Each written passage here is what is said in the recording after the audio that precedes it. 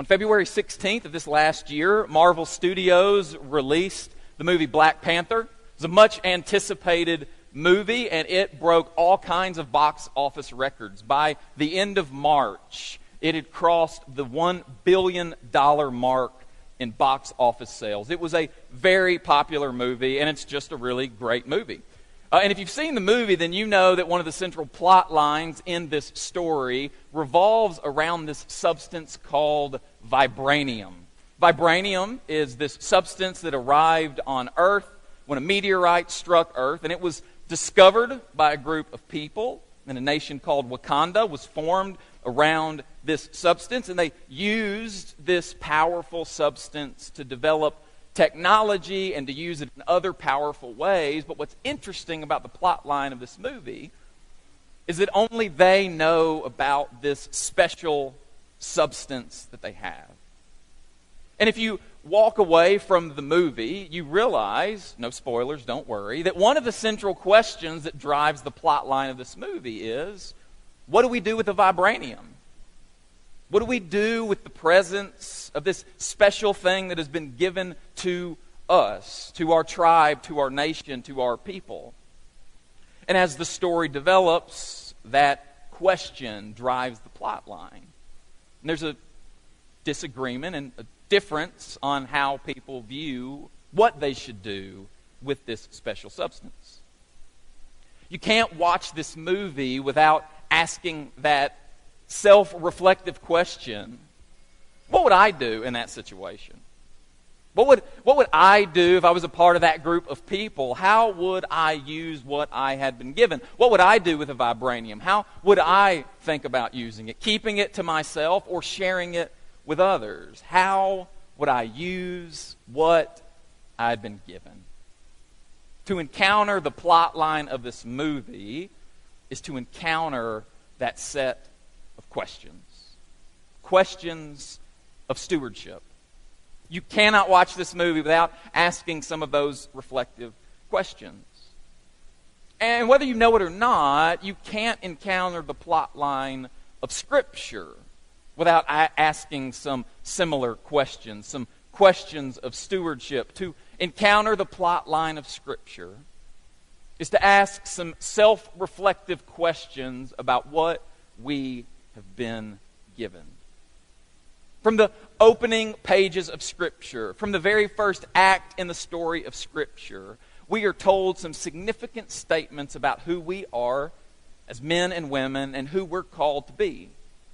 Genesis 1:26, what Andy read for us earlier, we read that God said, "Let us create humankind in our image and our likeness, so that they can rule, so that they can have dominion over the fish in the sea and the birds in the air, over the cattle, and over all the things that are creeping along the ground."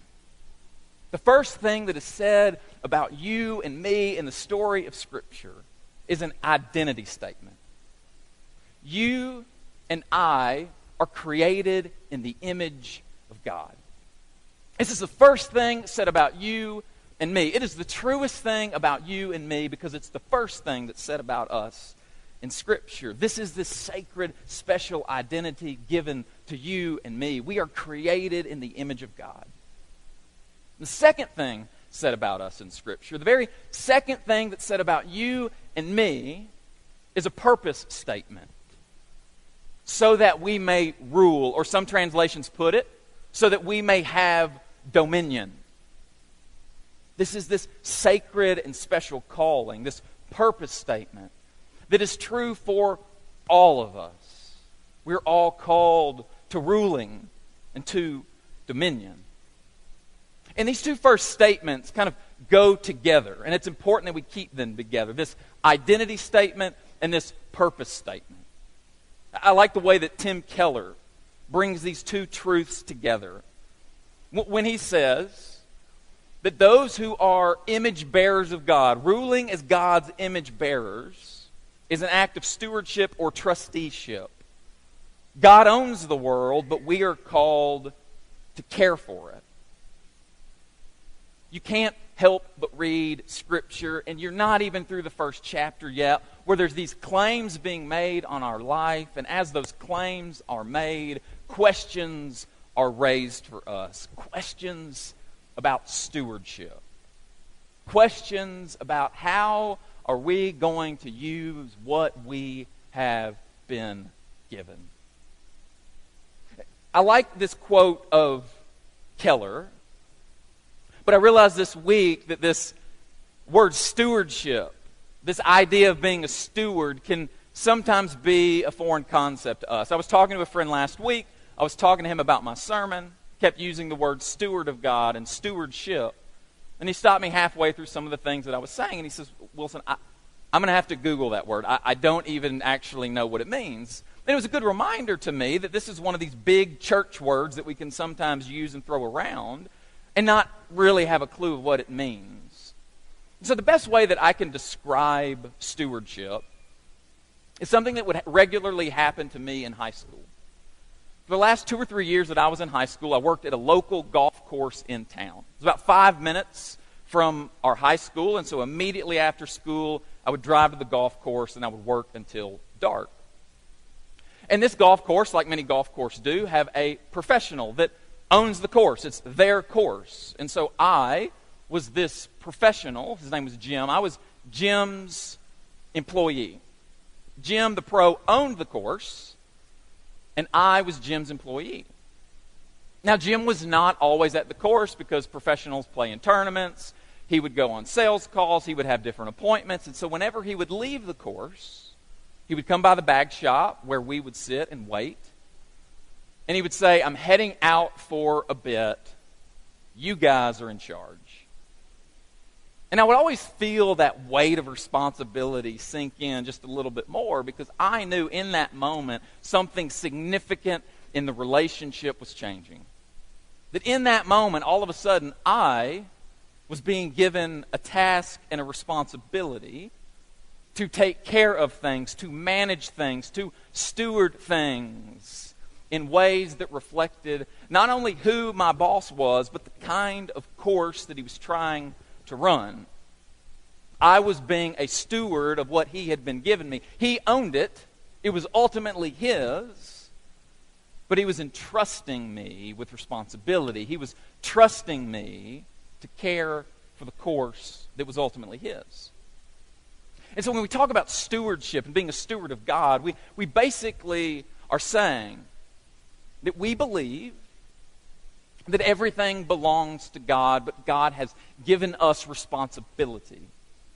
God has given us this new relationship status where we are now called to take care of things and to manage things that have been given to us in ways that reflect who God is and the kind of world that God is trying to create. And there's two particular dimensions of stewardship that I want to highlight. That when we make this claim of stewardship, I believe it means two significant things. The first is to say that we are stewards of God is to recognize that God trusts you. God has entrusted things to you, which means that God trusts you. Too often when we tell the story of Scripture, we like to talk about how much of a mess we are. We like to talk about all the mistakes that we've made. And there is a moment and a place and a time to acknowledge that. But before we talk about the mess that we can sometimes create, we have to first talk about the majesty of God creating us and God giving us a purpose. God has trusted you with things. God has trusted me with things. God trusts us more than we trust ourselves sometimes. But the second thing that we have to realize about saying that we are stewards of God is to reflect on the kind of steward we're going to be. See, being a steward is not an if thing. It's a how thing. The very first thing said about us in Scripture is that we were created in the image of God and we were called to rule or have dominion or to be stewards, to be managers of what God has given us. We don't get to choose if we're going to be stewards or managers or not, But we do get to choose the kinds of stewards and managers and caretakers that we're going to be. It's not a question of if I'm going to be this way. It's a question of how. How am I and how are you going to use what you have been given? And I really think that there are two directions we can go with this question. I think there are these two paths that we can take in our lives, answering this question, what kind of steward am I going to be in the world? The path of faithful stewardship or the path of faithless stewardship? Am I going to be a steward who reflects faithfulness, or am I going to be a steward, a manager, a caretaker who reflects faithlessness? There's a parable that Jesus tells in Luke chapter 12 that I think gets at the heart of this question. Someone comes to Jesus and asks Jesus to divide the family inheritance with his brother. And Jesus, always reading a few layers below the surface, doesn't respond directly to the request, but he makes this statement. He says, "Be on your guard against all kinds of greed, for a person's life does not consist in the abundance of their possessions." And then Jesus tells this parable. He tells a story about a man, a wealthy man, whose land produced a great crop. And he goes on to talk about how this man handled this situation. But the way that he tells the parable is significant. Because as he narrates the story of this man's life and this man's dilemma with all that he has been given, what's interesting is that when the man speaks, he only speaks in the first person. What shall I do with all of my goods and my grain? I know I will build bigger barns for my goods and my grain. Me and my and I, this first person pronoun, weaves throughout the story because the man is completely focused on himself and what has been given to him. But the punchline of the parable happens when the man dies unexpectedly. And God comes to the man and says, "You fool, tonight your life is going to be taken from you. Who will get? What will become of all that you have prepared for yourself?" So it is with those who store up treasures for themselves, but who are not rich towards God. In this moment, we get a glimpse of what faithless stewardship looks like. Faithless stewardship is having a bunch of things, but never acknowledging God in those things. It's being surrounded by a lot of possessions or a lot of resources, but never acknowledging God. The first time that this man even acknowledges God was at the end of the life when God showed up and asked him some questions. That's the path of faithless stewardship. To have a bunch of things, to have a lot of resources, and to never acknowledge God in the process. But Jesus also points us to another way forward. This path of faithful stewardship, this path of acknowledging God and the resources that we have been given. Faithful stewardship is ultimately about being rich towards God. Which is kind of this like squishy and ambiguous phrase, being rich towards God. Like, what does that even mean? But I think the meaning of what it means to be rich towards God is revealed in the verse right before the last verse, with the question that God asks the man right before this statement is given. Who will get? Who will receive all of these things that you have prepared for yourself? You see, this question is the first time in this man's life that he has ever considered people outside of himself. This is the first time with this question God is putting on his radar something and someone that has never been on his radar of me and my and I. It's in this moment, at the end of his life, this question points him outward, turns him outward to consider all of the other people who he could have helped with what he had. And that, I believe, is the key to understanding what faithful stewardship really looks like. The faithful stewardship acknowledges God in what we have by acknowledging others with what we have. Being rich towards God is ultimately made known in being rich towards others. Because you can say, well, everything I have is a gift.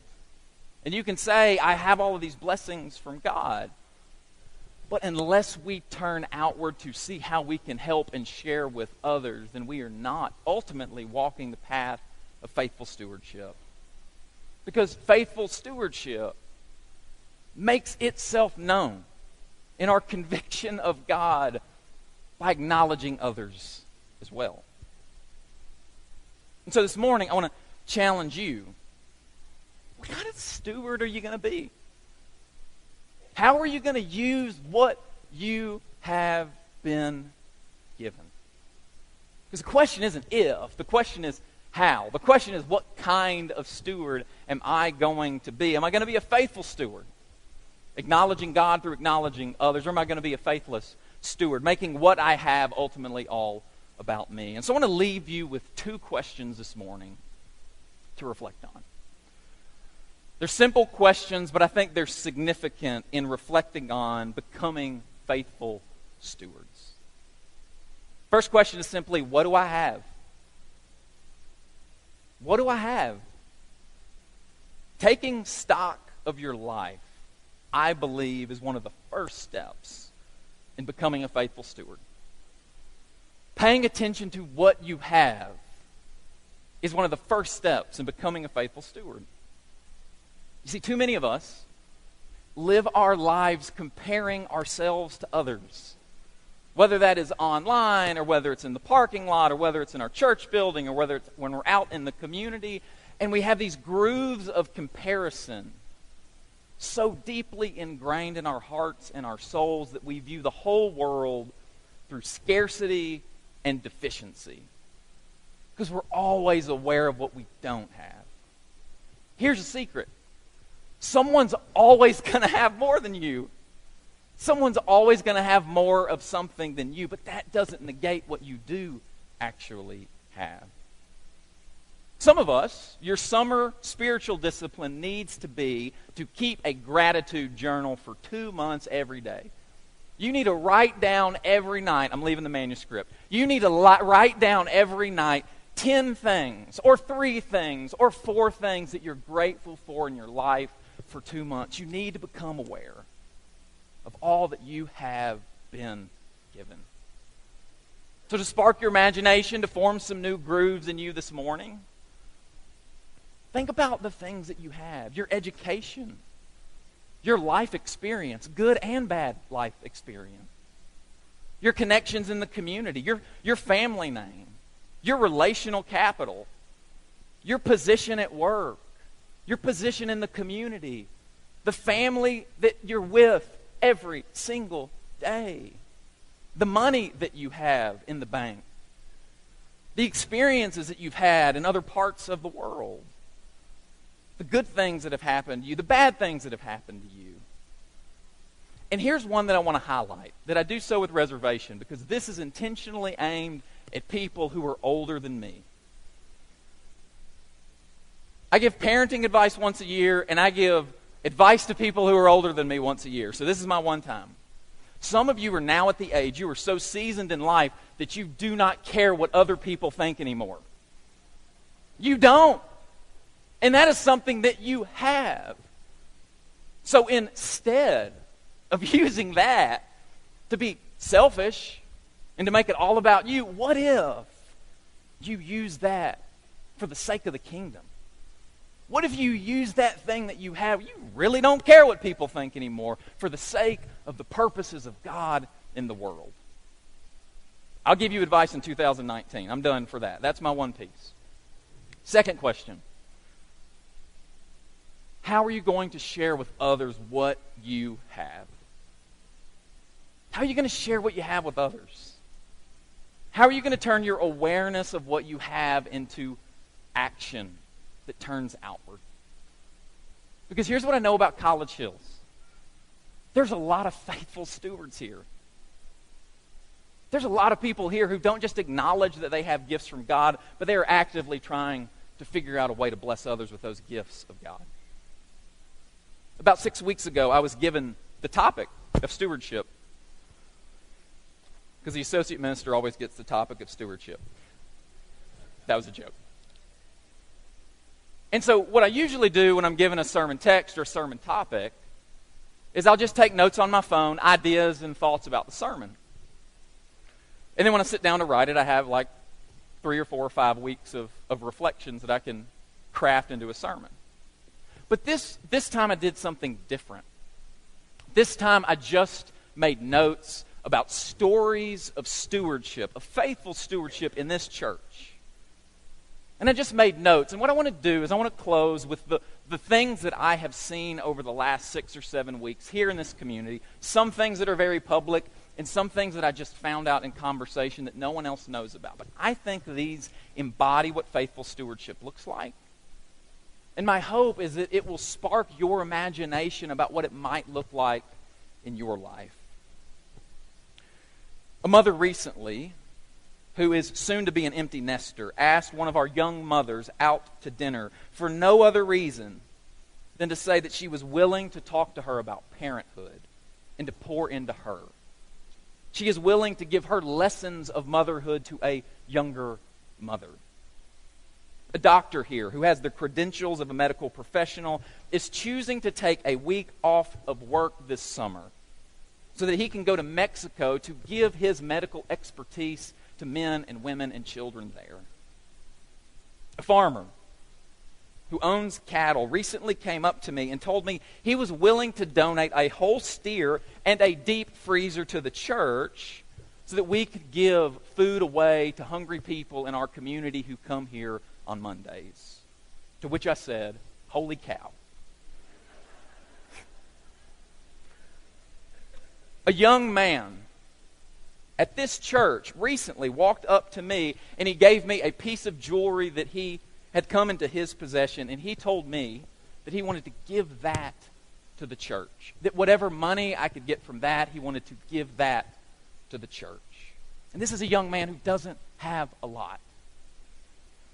An individual here who's going to participate in a yard sale soon told me that he was planning on giving a portion of his yard sale to our Vision Offering Sunday this morning.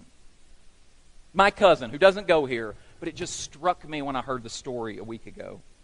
My cousin, who's now in her 20s, who was diagnosed when she was born with a rare liver disease, was recently asked by her doctor to sit down with another young family whose child had just received the same diagnosis.